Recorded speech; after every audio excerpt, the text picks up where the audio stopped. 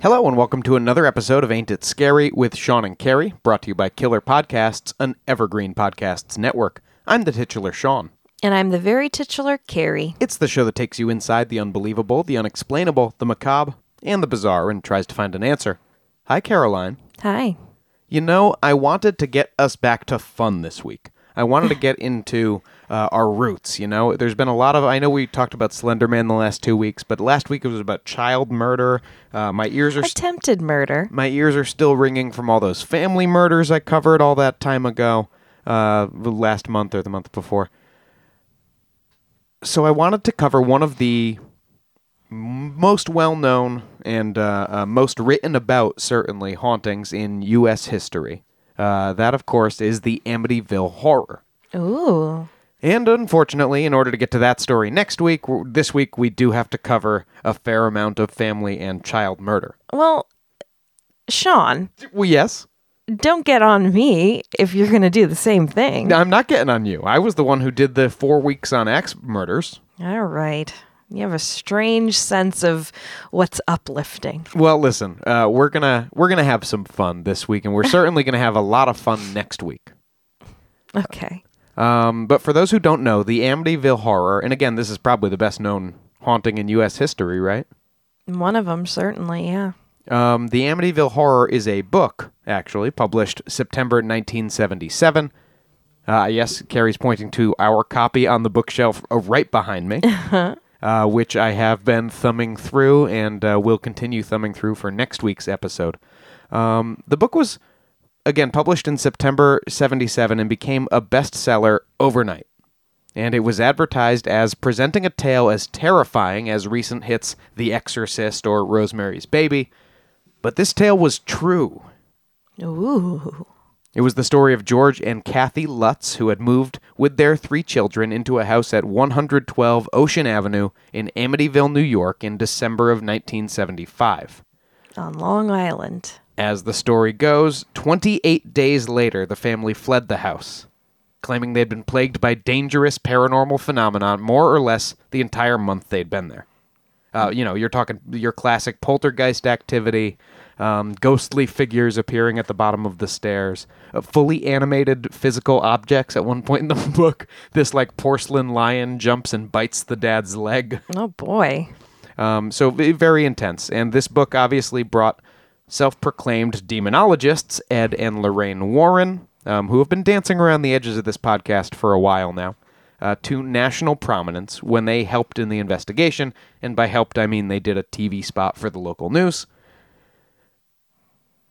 The Amityville Horror has spawned at least 37 feature films to date, both television, that's if you count television films, but Still, that seems like a lot. And at least a dozen theatrical releases. People are, even if the story has nothing to do with it, they love attaching the name, so there will be, some tenuous connection to the original story.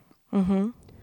And that 37 doesn't include the Conjuring franchise, which, given that centers around Ed and Lorraine, who were kind of launched into the public consciousness by this story, and I think they sort of, in the first Conjuring, don't they kind of obliquely reference Amityville in their past? Yeah, and then in the second one, they flash back to a scene from there. So technically, you could consider all of those 7 or 8 movies a spin-off of this story. 7 or 8. Well, yeah, I guess The Nun.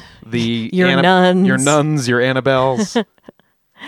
Yeah, I've been to the Amityville Horror House. It's a bit of a rite of passage for anyone in the teenage to young adult realm on Long Island who's interested in anything weird. You got to drive by it. Yeah, because Amityville is a small town in Long Island. And it means Friendville, or Friendshipville.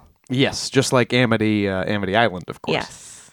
So it's a small town now, or at least the 2010 census, there's less than 10,000 people living in Amityville. So you would imagine even smaller back in the 70s when all this went down. And the house is beautiful. It's got, if you remember what it looks like, it's so recognizable. Those eye windows in the top, the triangular windows, but they changed those. So now they're square. And they also changed the house number, right? It's no longer 112. I don't know what the address is now, but it's not 112 Ocean Avenue. Yeah, but I mean, it's a big house. It's got a boathouse. It's right on some sort of pond or lake or whatever. It's really, really beautiful and really in a cute area. It's a shame. It's a shame. It was, to give you an idea of the value of the home, I read that it was like 4 times the value of the home the Lutz family was moving out of in Brooklyn. Mm-hmm. And certainly they were getting it at a bit of a deal because at the time, the house at 112 Ocean Avenue had been empty for 13 months because of a grisly mass murder that had taken place there. Mm-hmm. Now, other alleged details about the home's history would come out in future tellings and retellings of the story, but certainly the, again, just grisly murders of 6 people 13 months before the Lutzes moved in was the first and most obvious explanation for the haunting activities. And so it's that story that we're going to tell today. Great. All right, let me set the scene for you, Carrie. November 13th, 1974. 23-year-old Ronald DeFeo Jr. was drinking, as he often did, at Henry's Bar in Amityville, Long Island. This was after a hard day of work for Ronald doing oil changes at Briganti Carl Buick in Brooklyn. He had left early that day, but he had also arrived early. And DeFeo was trying to get his family on the phone via the phone behind the bar, I assume, or a payphone. A phone in the bar, and was loudly complaining that he hadn't been able to get a hold of them all day. Mm-hmm. This is around 6 p.m.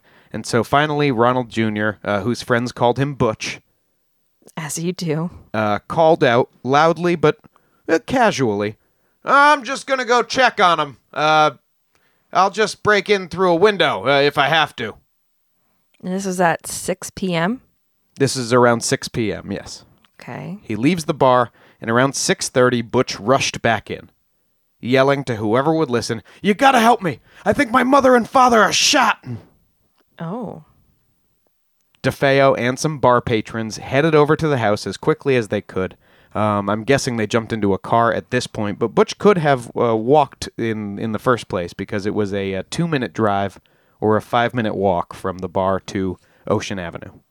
Now, once they got to the house, DeFeo and whoever else he could round up for this posse found Ronald and Louise DeFeo, both 43 years old, Butch's parents, both shot twice in the torso, to death, face down in their beds. One of Butch's buddies, who was on the scene, made a call to the police. The guy's name was Joe Usett. And Use what? Usett. Yewsit. He called police. Police arrived on the scene a few minutes later and found Ron Jr.'s sisters, Dawn and Allison, as well as his brothers, Mark and John Matthew, all shot to death, each with 1 bullet, all lying face down in their own beds, just like their parents were. Okay, so they're in bed, and it's only 6:30-ish. Yes, they're all in their pajamas.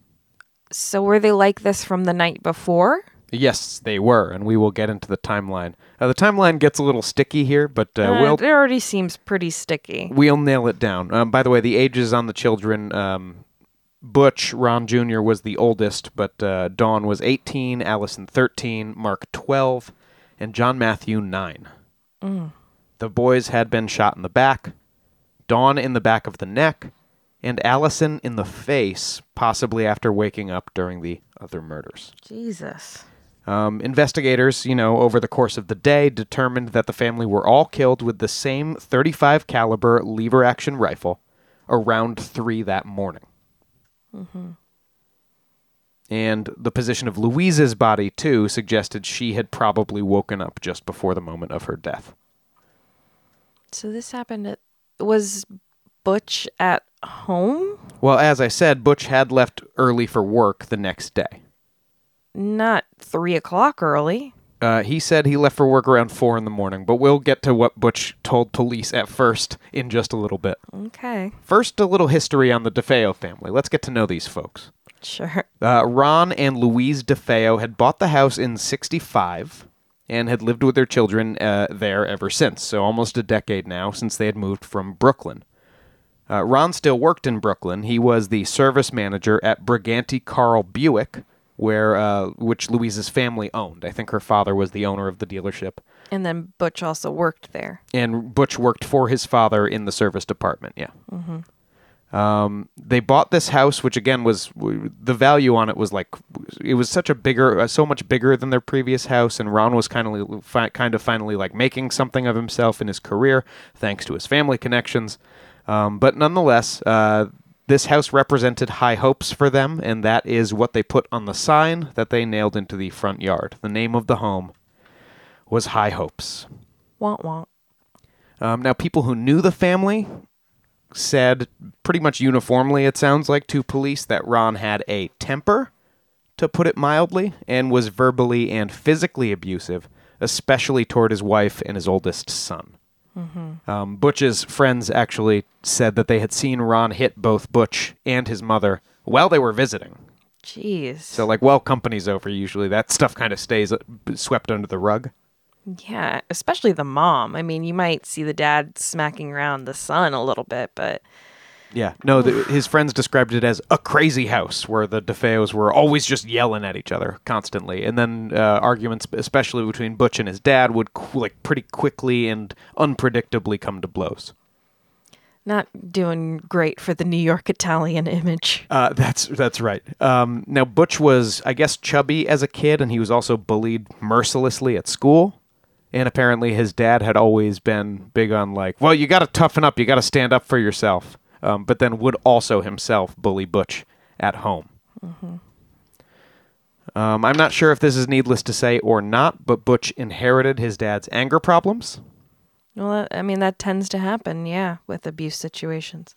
His parents sent him to a shrink when he was a teen to try to work some of that stuff out, to no avail. That's surprising, actually, that they would even go to that length. In the 70s? Yeah. But the problems that they were dealing with must have been pretty severe because he was actually kicked out of school, kicked out of his private high school at 17 years old. He didn't finish high school, Butch. At this point, he started working at the dealership once his dad offered him a job there. But he apparently skipped out on shifts basically whenever he felt like it, knowing he would get a paycheck anyway, and started using LSD and heroin. Great. Yeah. And this, I guess, started fraying Butch's mind even more, or at least that's the picture that we have painted for us. A friend said shortly after he should have graduated from high school, they were on a hunting trip where Butch aimed a rifle at his face during an argument they were having and cocked it. And so the friend, fled, but then the next time they saw each other, Butch was just like, hey, man, what's going on? Why'd you leave so early the other day? Because you were going to shoot my face off, Butch. Because you seemed a lot like you were going to shoot my face off. Yeah, local bartenders said Butch was in all the time and was very, very fun until he started drinking, and then he'd be, throwing bar stools and pool cues around the room. So we have a pretty uniform picture of a guy with a bit of a temper and certainly not all of his screws totally tightened. In fact, in November of 1974, when the crime happened, Butch was on probation for theft. He had pled guilty to stealing an outboard motor off of a boat for reasons I don't understand. But in the past few weeks, he'd also pointed a shotgun at his father during a heated argument at their house. That's his signature move. And pulled the trigger. Oh, God. The gun didn't go off, and then he, stormed out of the house.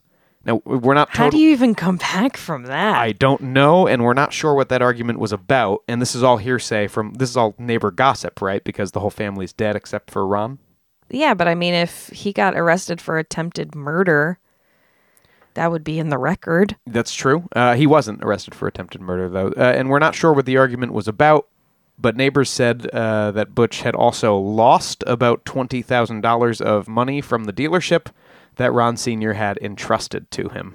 Well, that seems like a dumb plan. He, had a friend rob him on the way to the dealership. And his dad was just, immediately knew what was going on. Yeah, it's a little obvious. Some of the neighbors said that after the altercation with the shotgun, Ron Sr. had been making a big show of going to church every Sunday and praying and carrying rosary beads, like he was really turning over a new leaf.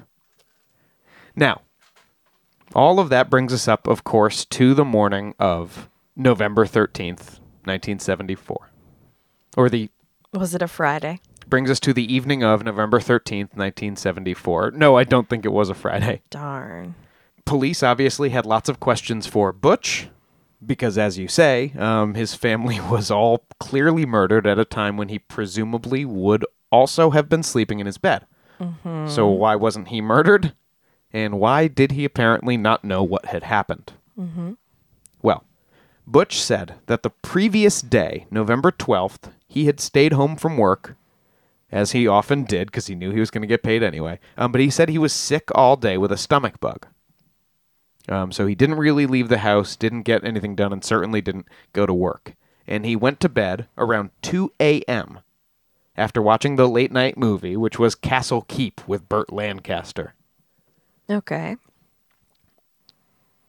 Butch said he woke up around 4. So he slept for 2 hours? He slept for 2 hours, and he said through a shooting? And he said he was awakened by stomach pains. Okay. As he got up, he told police he saw the bathroom light on with his brother's wheelchair. His brother had recently broken his leg. And he saw his brother's wheelchair outside the bathroom and heard the toilet flush. Uh-huh. At this point, I think he casually said to police, and he's a fucking pig, my brother. They're always leaving the bathroom. Both of them. They're always leaving the bathroom all shitty with stuff on the seat. Just a weird thing to say after your brother's been brutally murdered. Yeah, and he said something about he was going to eat in a minute. He says he went to eat lunch at a luncheonette because his mom was a terrible cook. Again, it's weird to disparage the dead, especially when it's like your family. Exactly. So, hearing the toilet flush and not really wanting to see his brothers, who he didn't seem to have much affection for, Butch decided to leave early for work without seeing any of the rest of the family. Mm-hmm. He ate at a luncheonette. As I said, he didn't want the leftover slop from his mom's dinner. Which is a terrible thing to say about an Italian mother. Well, and it's a terrible thing to say to the police right after your mother's been murdered. Yeah. Just from a smarts perspective, from a human decency perspective. Just say you wanted to go to the luncheonette. You don't have to throw in the fact that she's a terrible cook. It's weird. It's all weird choices, and he spoke callously like that about every member of the family. Mm. So he ate at this luncheonette, started work at 6 a.m., which I think was early. But that meant that he left work early, but he didn't go home. He called his girlfriend and a couple of buddies to meet him at Henry's bar where he was hanging out when our story began at 6 p.m. Mm-hmm. Sitting in the kitchen, asked by police who could possibly have done such a thing to his family, the only name Butch could come up with, or the name that came immediately to his lips, was Louis Fellini. Was this a mobster? How did you guess, Carrie? Italian intuition. That's right. Louis Fellini was supposedly, because this is only a pseudonym that we have for him, but supposedly a mafia hitman who had lived with the family for a while a couple of years ago after Fellini, quote unquote, and his wife had been displaced by a fire. Mm-hmm. Now, Butch, Ron Jr., said that Fellini had helped his father, Ron Sr., install a small hiding space in the basement of the new home for gems and cash. Because the family, he intimated strongly that the family was mob connected, and they may have been actually through his mother's father. And not the type to trust the banks or things like that. When his grandfather showed up at the crime scene, they were like, "Do you know this Louis Fellini?" And he was like, "Yeah, of course I do. He's a great stand-up guy." He would never do anything like this. But he also said the same thing about his grandson, who probably did do something very much like this. Really? Yeah. Yeah, but that's just the grandfather. Later on, Butch said that he and Fellini had gotten into an argument.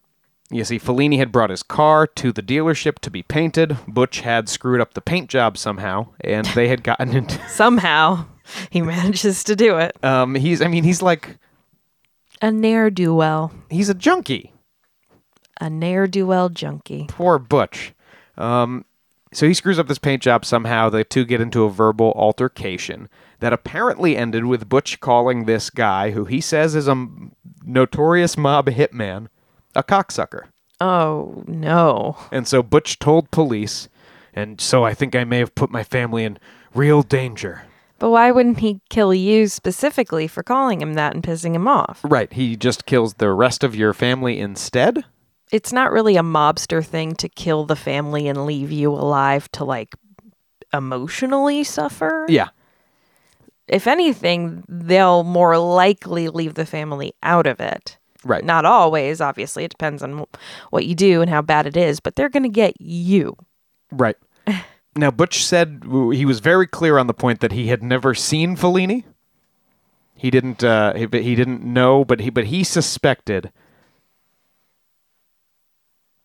that this Louis Fellini was behind the murder of his family, if anyone was. But he claimed to have slept through the entire murder. So many gunshots. So many gunshots. And again, he would have, in this picture he's painted, he would have been the primary target. Yeah. So why is he the only one left alone and he just gets to get up and go to work the next day? I don't know. So that was the story that Ronald DeFeo Jr. told to police about the murder of his family. Of course, the police were still gathering evidence, and as we know from covering so many crimes like this, Carrie, evidence always tells. Mm-hmm. But we'll get to that in a minute. So far, what do you think of this crime? You really have to ask? I do. It seems clear that Butch did it himself, then went about his day and did the whole trying to call the family thing to sort of establish some kind of alibi, but didn't really think it through whatsoever. No, I've been trying to call my family all day. My question would be, obviously he has a bone to pick with his dad and maybe even his mom, but why is he killing the whole family? But, yeah, he's not a well man. Oh, he's definitely not a well man. So we'll get to his courtroom testimony and the whole thing a little later. But first, as I said, evidence always tells, and we're going to get into what eventually ended up pointing the finger at the gun. Or the gun at Ronald DeFeo Jr. For police. And so we'll continue with that investigation right after the break. All right.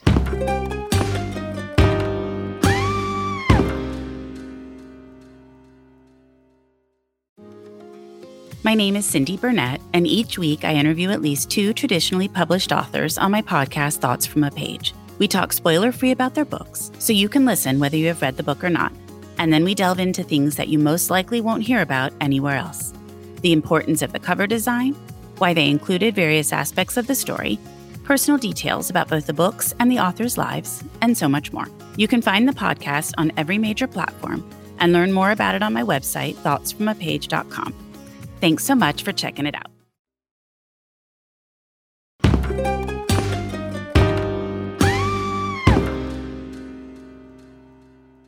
Welcome back.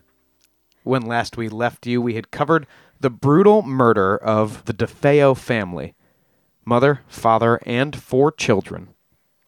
And as a reminder, this is all just prelude to the so-called Amityville horror that we're going to cover next week. Yeah, this isn't even the horror. Well, this whole family being slaughtered. I would argue, and I wouldn't be the first to say, this is the real horror. Yes, of course. Right here, a family being murdered in their beds. And I don't want that to be lost. Yes, we've covered a lot of family murders on this podcast. This doesn't happen very often. Every time one of these family annihilations happens, the papers all say this is the worst crime that's ever been done in this area, and certainly the papers it usually is. And it's it usually horrific. is, and certainly the papers in Amityville said that about this tragic. Again, 4 children lost their lives. Yeah. And here was Ronald DeFeo Jr. right in the middle of it. Now remember, Ronald had, as we said, been the first to quote discover his family after working all day, but when police took a look at them. So here's my question for you, Carrie. Do you think he didn't know police would be able to tell when the people had been shot? Like, do you think he was hoping it would just be like, well, they were probably shot while he was at work? Maybe. It just seems like not much of this was thought through at all. It's just it's a frantic mind at work. Well, he seems like a very disorganized man. I don't think that this was like a super planned out affair. Yeah. But even just thinking about what to do afterward, I don't know. It just all seems very muddled. Well, he probably did leave for work around 4 a.m., right? So he just... Well, we'll eventually get the I don't real... think it takes that long to get to Brooklyn from Amityville. 2 hours? Yeah, but he went to have he did lunch have at the lunch. luncheonette. Well, breakfast. Which, when is this luncheonette opening? It's probably like a diner, like an all-night diner. Yeah. Well, no shortage of those in the New York area, I suppose. No, certainly not. But I do think this was a crime of passion, kind of committed in a just moment of rage for some reason, and or in a couple-hour period of rage, and certainly with a weapon that he had close to hand. And he loved pointing that shit at people. And again, it was a 35 caliber Marlin lever action rifle that police decided the crime had been committed with. Now, it just so happened that while searching Butch's room, police found 2 cardboard boxes, white cardboard boxes, long ones, like the kind you would get a gun and store a gun in. And the 2 boxes happened to be labeled, and the 2 labels were for a Marlin 22 caliber rifle and a Marlin 35 caliber rifle.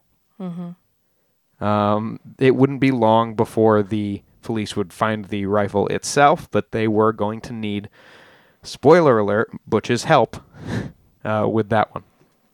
Now, I'm kind of surprised by that, actually. He doesn't seem like a good hider. He wasn't, but they hadn't gone far enough yet in their footwork, because it didn't really take much to get Butch to fold. Investigators questioned him for about a minute, it sounds like, after they found this gun box, before he acknowledged that the crime had happened more between 2 and 4 a.m.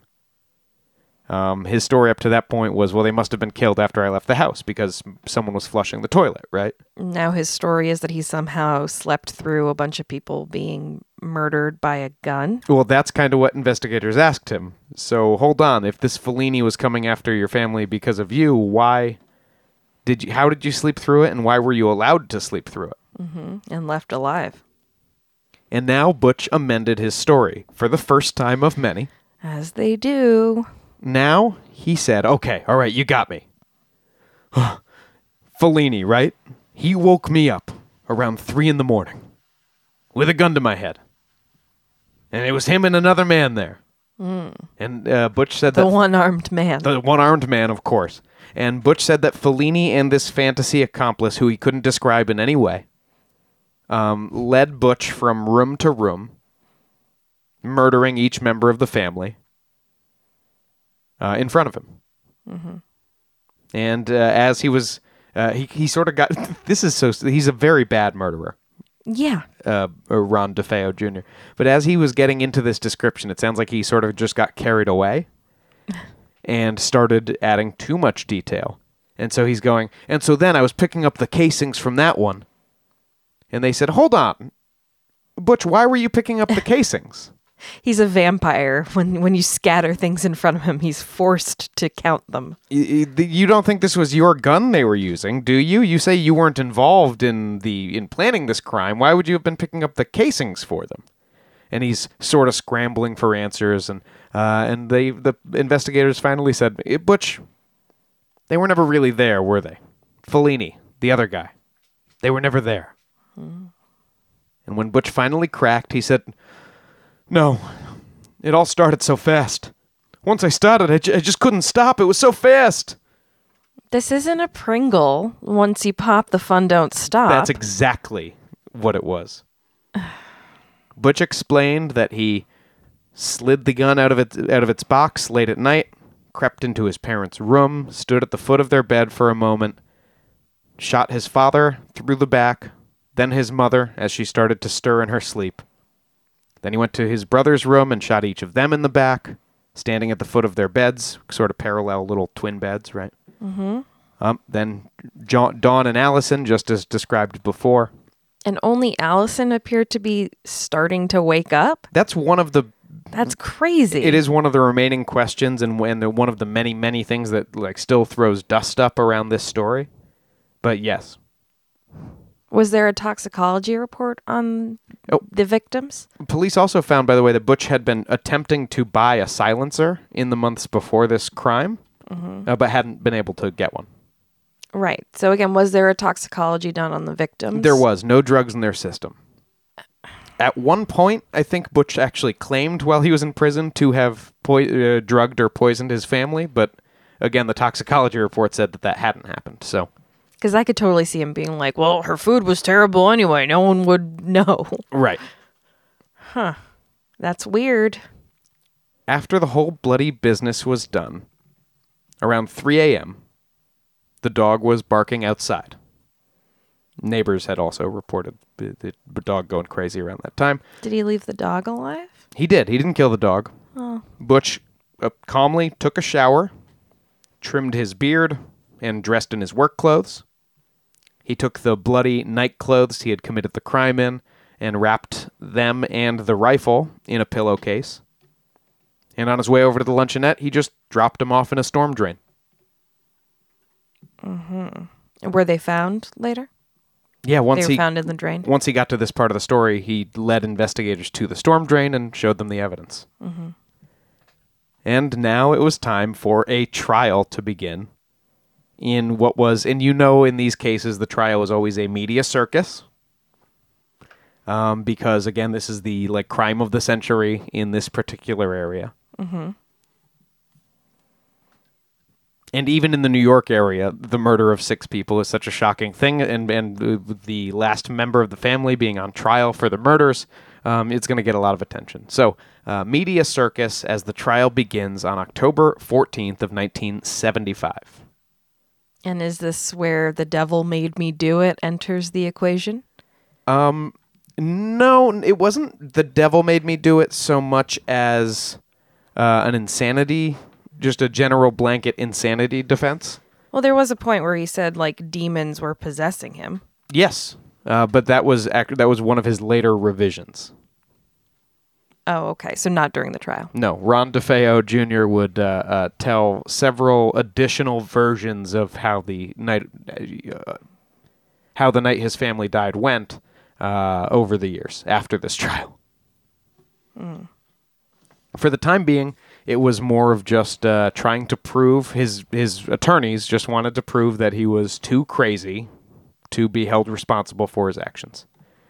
Meanwhile, the prosecution's case, obviously, was mainly just proving that he was cognizant of his actions and should stay in prison for the rest of his life. I mean, as we talked about last week, an insanity defense is hard to get away with. Very. You have to be very crazy. Yeah. So the defense attorney representing Butch was named William Weber, and his first move was to try to get the whole trial thrown out.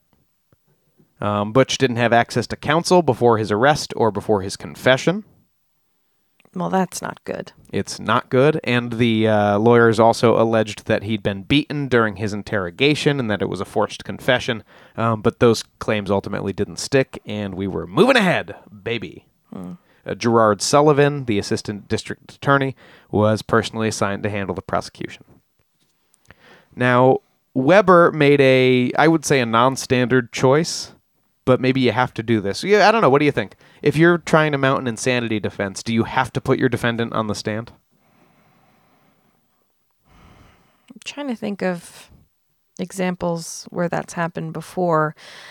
Probably not, but this is a little too early in trial history to go with kind of driven mad by abuse defense, which a lot of people use. The Menendez brothers, and they were on the stand, but yeah, I don't think I'd put this guy on the stand. He's a known liar. He's not well. Even if he's not insane, he's not doing great. Yeah. I don't know. I don't think I would. So his lawyers were arguing that Butch was not guilty by reason of insanity, but Butch spent his actual time on the stand mostly claiming he was not guilty by reason of self-defense, because the voices in his head had told him that his family would murder him if he didn't murder them first. So yes, Weber did put him on the stand. And while examining his client, Weber showed him a picture of his mother lying in bed, shot in the back twice. And Butch said he'd never seen that person before in his life. That's not my mother, sir. Then he was shown a picture of his father, also from the crime scene, and asked if he killed him. And he said, "Did I kill him? Yes, sir. I killed them all. I killed them all in self-defense." Even like the 12-year-old? I picture him putting on like extra crazy voice at this point, which is why I'm putting on extra crazy voice. I mean, he clearly knew he had done something wrong because he tried to hide the evidence, even however shittily he did it. And Yes. that's kind of the main thing of an insanity defense. Well, yes, exactly. And we talked about this. We talked about this with the Slender Man thing last week. All of the planning and attempts to. Well, I guess they didn't really attempt to hide what they'd done because they thought they were just going to vanish, right? Yeah. They thought they were going to go off with Slender Man. Right. Now, Butch couldn't have thought Slender Man was coming to take him away because he did make sure to get those clothes and that gun into the storm drain. But he went on to tell his attorney, "As far as I'm concerned, if I didn't kill my family, they were going to kill me. And as far as I'm concerned, what I did was self-defense. There's nothing wrong with it. When I got a gun in my hand, there's no doubt in my mind who I am. I am God." Oh, that does sound pretty crazy. That does sound pretty crazy. Now you're mounting an insanity defense, Yeah, my friend. when you claim you're God or Jesus. Only when he has a gun in his hand. Well, But Sullivan sounds like a pretty savvy prosecutor. And I love reading these savvy cross-examinations, So Sullivan, why don't you read the lawyer right there? okay. You felt good at the time? Yes, sir. I believe I felt very good. Is that because you knew they were dead? Because you had given them each 2 shots? I don't know why. I can't answer that, honestly. Do you remember being glad? I don't remember being glad. I remember feeling very good. Good. Why does he sound like a character from Red Dead Redemption? He was, because I've played it pretty recently, and yes, you're right. It sounds like Micah. That's who I'm doing, I think. Sure. Sullivan, this was him trying to show lack of remorse, but he ultimately was also trying to provoke Butch. And eventually he did, to the point where Butch interrupted a question to say, "You think I'm playing? If I had any sense, which I don't, But if I did. I'd come down there and kill you now." I love that. It's like, So wait, he so you're remembers holding back from killing him because you don't have sense? He remembers halfway through his sentence that he's trying to do an insanity defense. Like, if I had any sense, which I don't, you're not going to get me. But it still doesn't make sense, which I guess is the point. Yeah, he makes a good argument that he's a crazy person here. But again, we do know that he knew what he did was wrong. But both sides brought, and this was what this trial was always going to come down to, both sides brought expert witnesses, quote unquote, who were psychiatrists who gave their opinions on the defendant's mental state. Right. So that's kind of like a wizard battle. I like when a trial becomes like 2 experts shooting it out. And ultimately, it sounds like both the experts really did their research and did the work, but it was Sullivan who had the better cross-examination, whereas Weber just kind of sent his guy up there and let him dryly give the facts, But Sullivan also argued the removal of evidence from the crime scene was obvious proof that Butch knew what he did was wrong and was trying to get away with it. That was kind of the linchpin of his argument. Yeah, I mean, as badly as he did it, he was trying to get away with it, so. Yeah. Now, the jury agrees with you, Carrie, and with me, and with Sullivan that Butch had known that what he did was wrong, and so Ronald DeFeo Jr. was found guilty on Friday, November 21st, 1975, of 6 counts of second-degree murder. It actually did take a couple of, rounds of jury deliberation There were like 2 holdouts who wanted to say he was too crazy. But there was never, even going into the courtroom, there was never any dispute over the events of that night. Who actually did the killing. Right. Yeah. DeFeo was sentenced to 25 to life on all 6 counts and remained incarcerated until his death on March 12th, 2021 at Albany Medical Center. So just last year we lost him.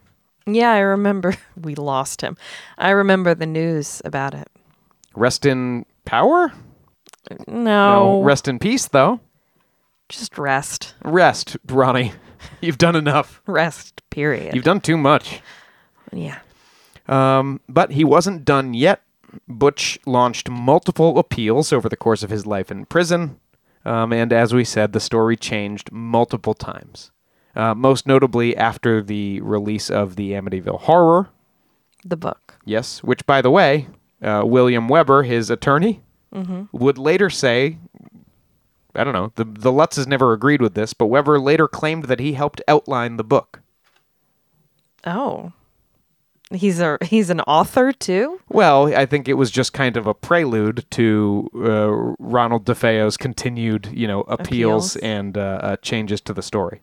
Because some of those did indeed include the house being built on an Indian burial ground and satanic influences causing his, basically the same haunting that the that the Lutz family would deal with 13 months later wasn't caused by this murder, but that sinister satanic forces had caused both this murder and the future paranormal haunting. So using the Amityville Horror story, what was his new appeal? What did he say happened?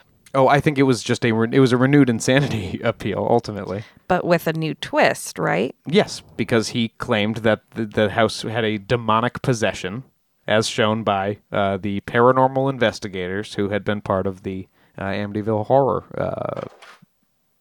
publishing.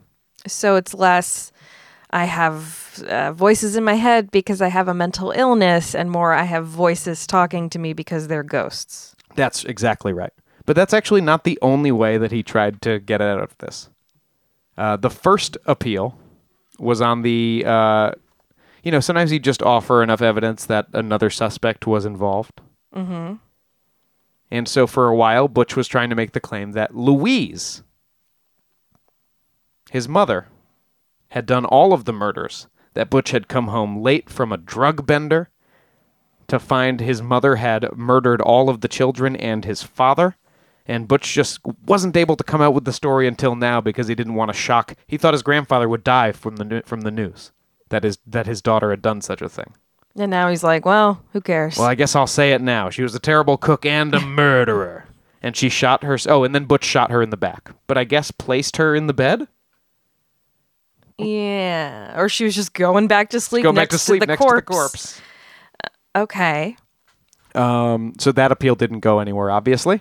Mm-hmm. Later on, he would also claim that during the demonic possession, there was like a woman with dark robes. We'll get into those claims next week as part of our haunting investigation, but a woman with dark robes came in and gave him the murder weapon, and he implied that could be a real person or a demon. Who knows?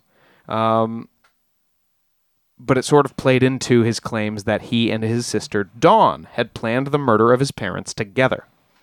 I think this was one of the more recent claims because I remember seeing a documentary, might have been called The Real Amityville Horror or something like that, where he's still to this day claiming something like that. Yeah, and there have been some authors who have gotten on board with him about this, at least to the level of like, well, there's some things that point to... The main things people point to is apparently there was a little bit of unburned gunpowder on Dawn's body.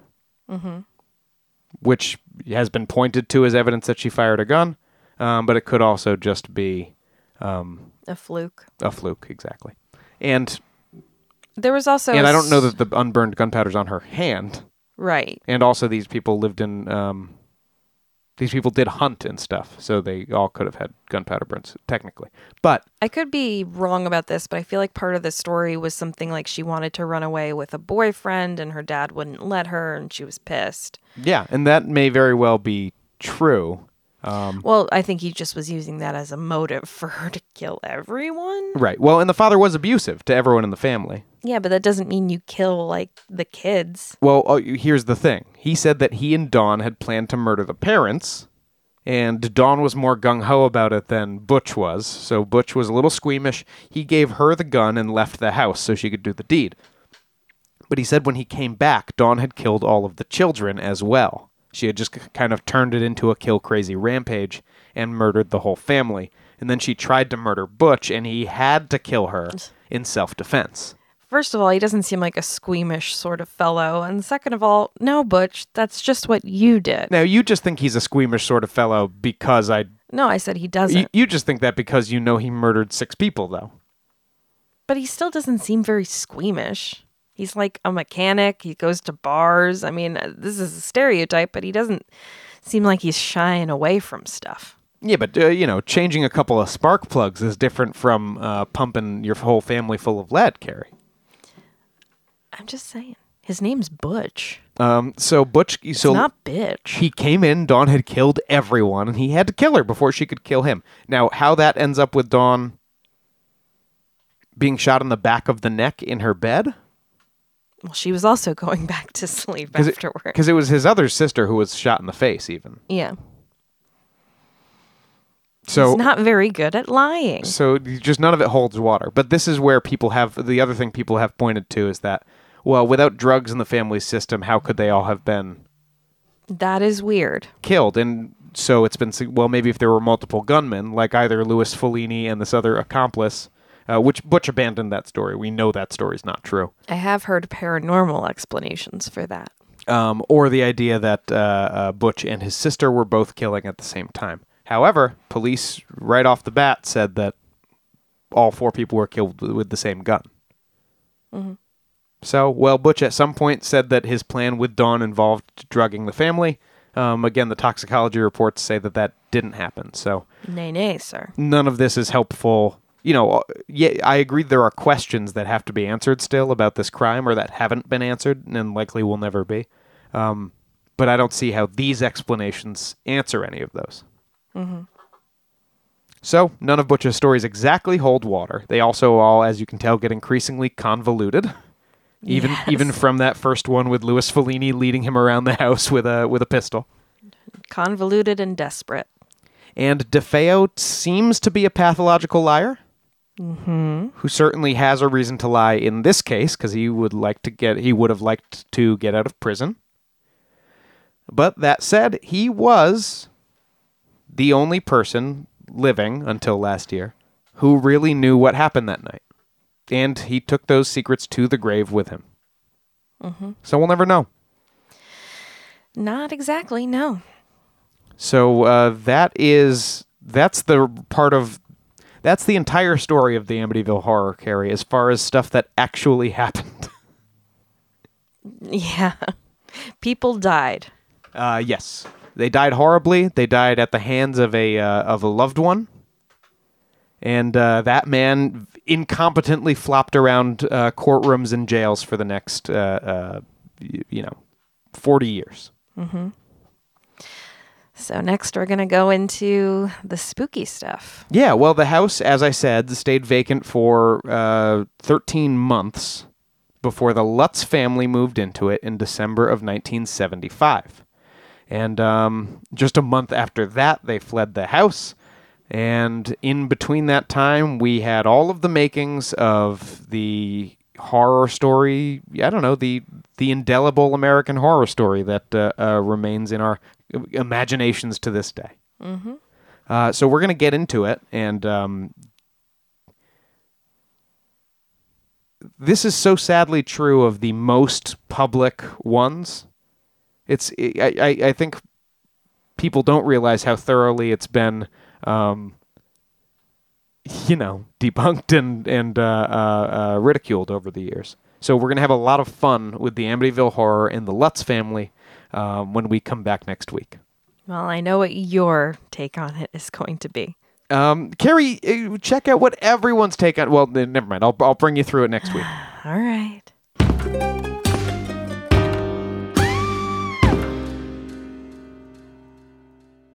Hello, this is Dr. Grande, the host of True Crime Psychology and Personality.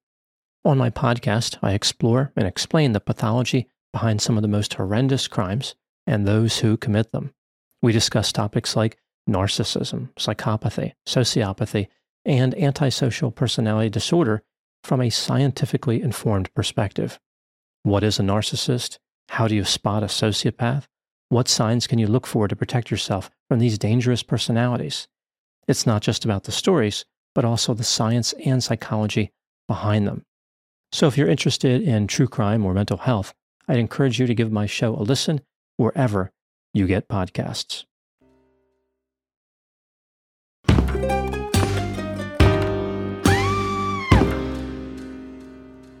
It's me and my boo.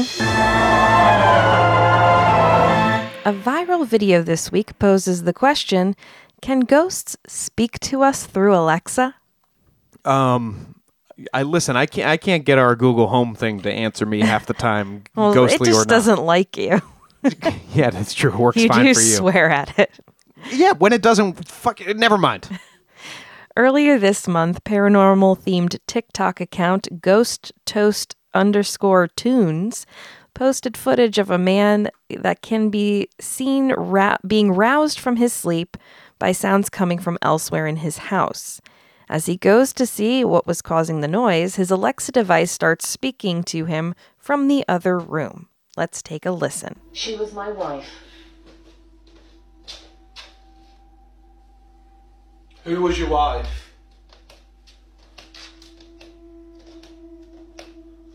Who was your wife? You took her from me.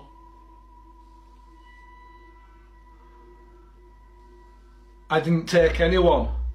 Okay. Intrigued. And as he waits to hear if the Alexa will say anything else, an odd dark mist can briefly be seen manifesting and then disappearing behind the man. I found her here. I found her. Who?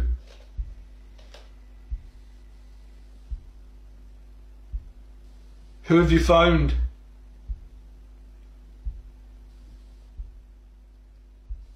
Use that device again. Tell me who. Tell me your name. My wife. My wife. Okay.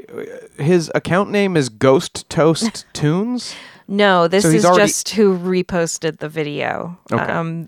According to Coast to Coast AM Facebook, the fellow's name is Lee, and he runs the Really Haunted YouTube page documenting his experiences living in an allegedly haunted house.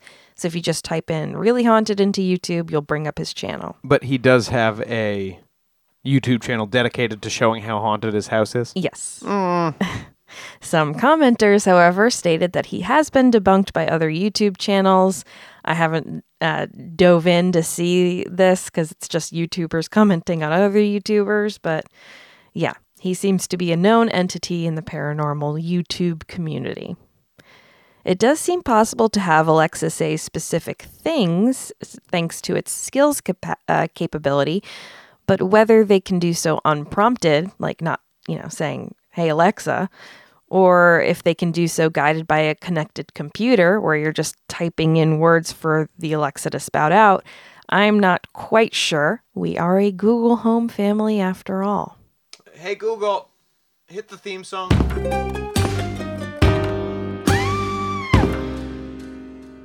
That's it for this episode of Ain't It Scary with Sean and Carrie. Like us on Facebook and follow us on Twitter and Instagram at Ain't It Scary, and check out our website at ain'titscary.com. You can support the show by supporting our sponsors and becoming a patron at www.patreon.com/ain'titscary. And please subscribe to the show and throw us a 5-star review on Apple Podcasts and also now on Spotify. We'll be forever grateful. Yes, special thanks to our beloved top-tier patrons, Nate Curtis, Sean O'Donnell, Jared Chamberlain, Maria Ferrante, Robin McCabe, Comfy Mike, Alex Nakutis, Ryan Regan, Christy Atchison, and Ira. We love you all very much. See you next Thursday. Show created by Sean and Carrie McCabe, music by Kyle Ryan, and you can find Kyle at his YouTube channel, Music is a Verb. Ain't It Scary has been brought to you by Killer Podcasts and is a production of Longboy Media. So when the scammer uses the hypnotic method of building rapport, then they create dysfunctional, delusional reality. That's how a scam begins, convincing the mark that it makes perfect sense to hand over their money to a con artist. The Scams and Cons podcast tells you how scams are run. You'll hear how people are convinced to buy fake art, buy machines that print money, or steal your house. I get a phone call from my wife, and she let me know that they had decided to move all our stuff out. I could no longer do anything about it except go through an eviction. And you'll hear it from the experts, people who run the cons. So we go to your bank, you go in and get $6,000 cash, give us each $3,000, we give you this. You go home, and what you find out is cut up newspaper. It's fun to know how the trick is done, and that's what Scams and Cons is all about. Listen at scamsandcons.com or wherever fine podcasts are found.